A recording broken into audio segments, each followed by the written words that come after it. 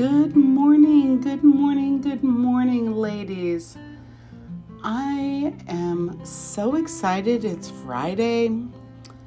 For those of you that don't know, I live 4 nights with my family and 3 nights away. So on Fridays, I get to go home, and this is a long weekend because we honor Martin Luther King on Monday. But I wanted to come in this morning and just open this day and this weekend with prayer. So if you would bow your head and close your eyes and pray with me.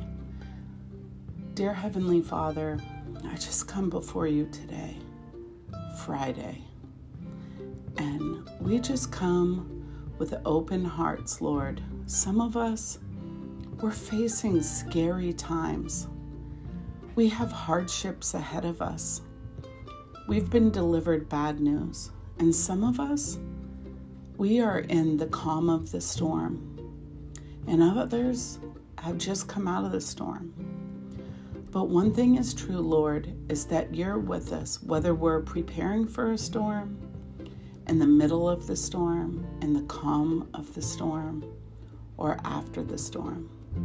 Lord, wherever these ladies are, just touch them. Let them know you're there.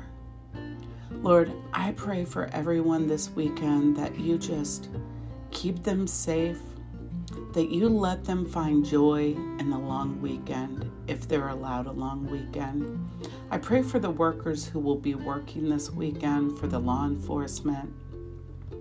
Lord, I pray for our nation in the middle of this pandemic and this Omicron virus.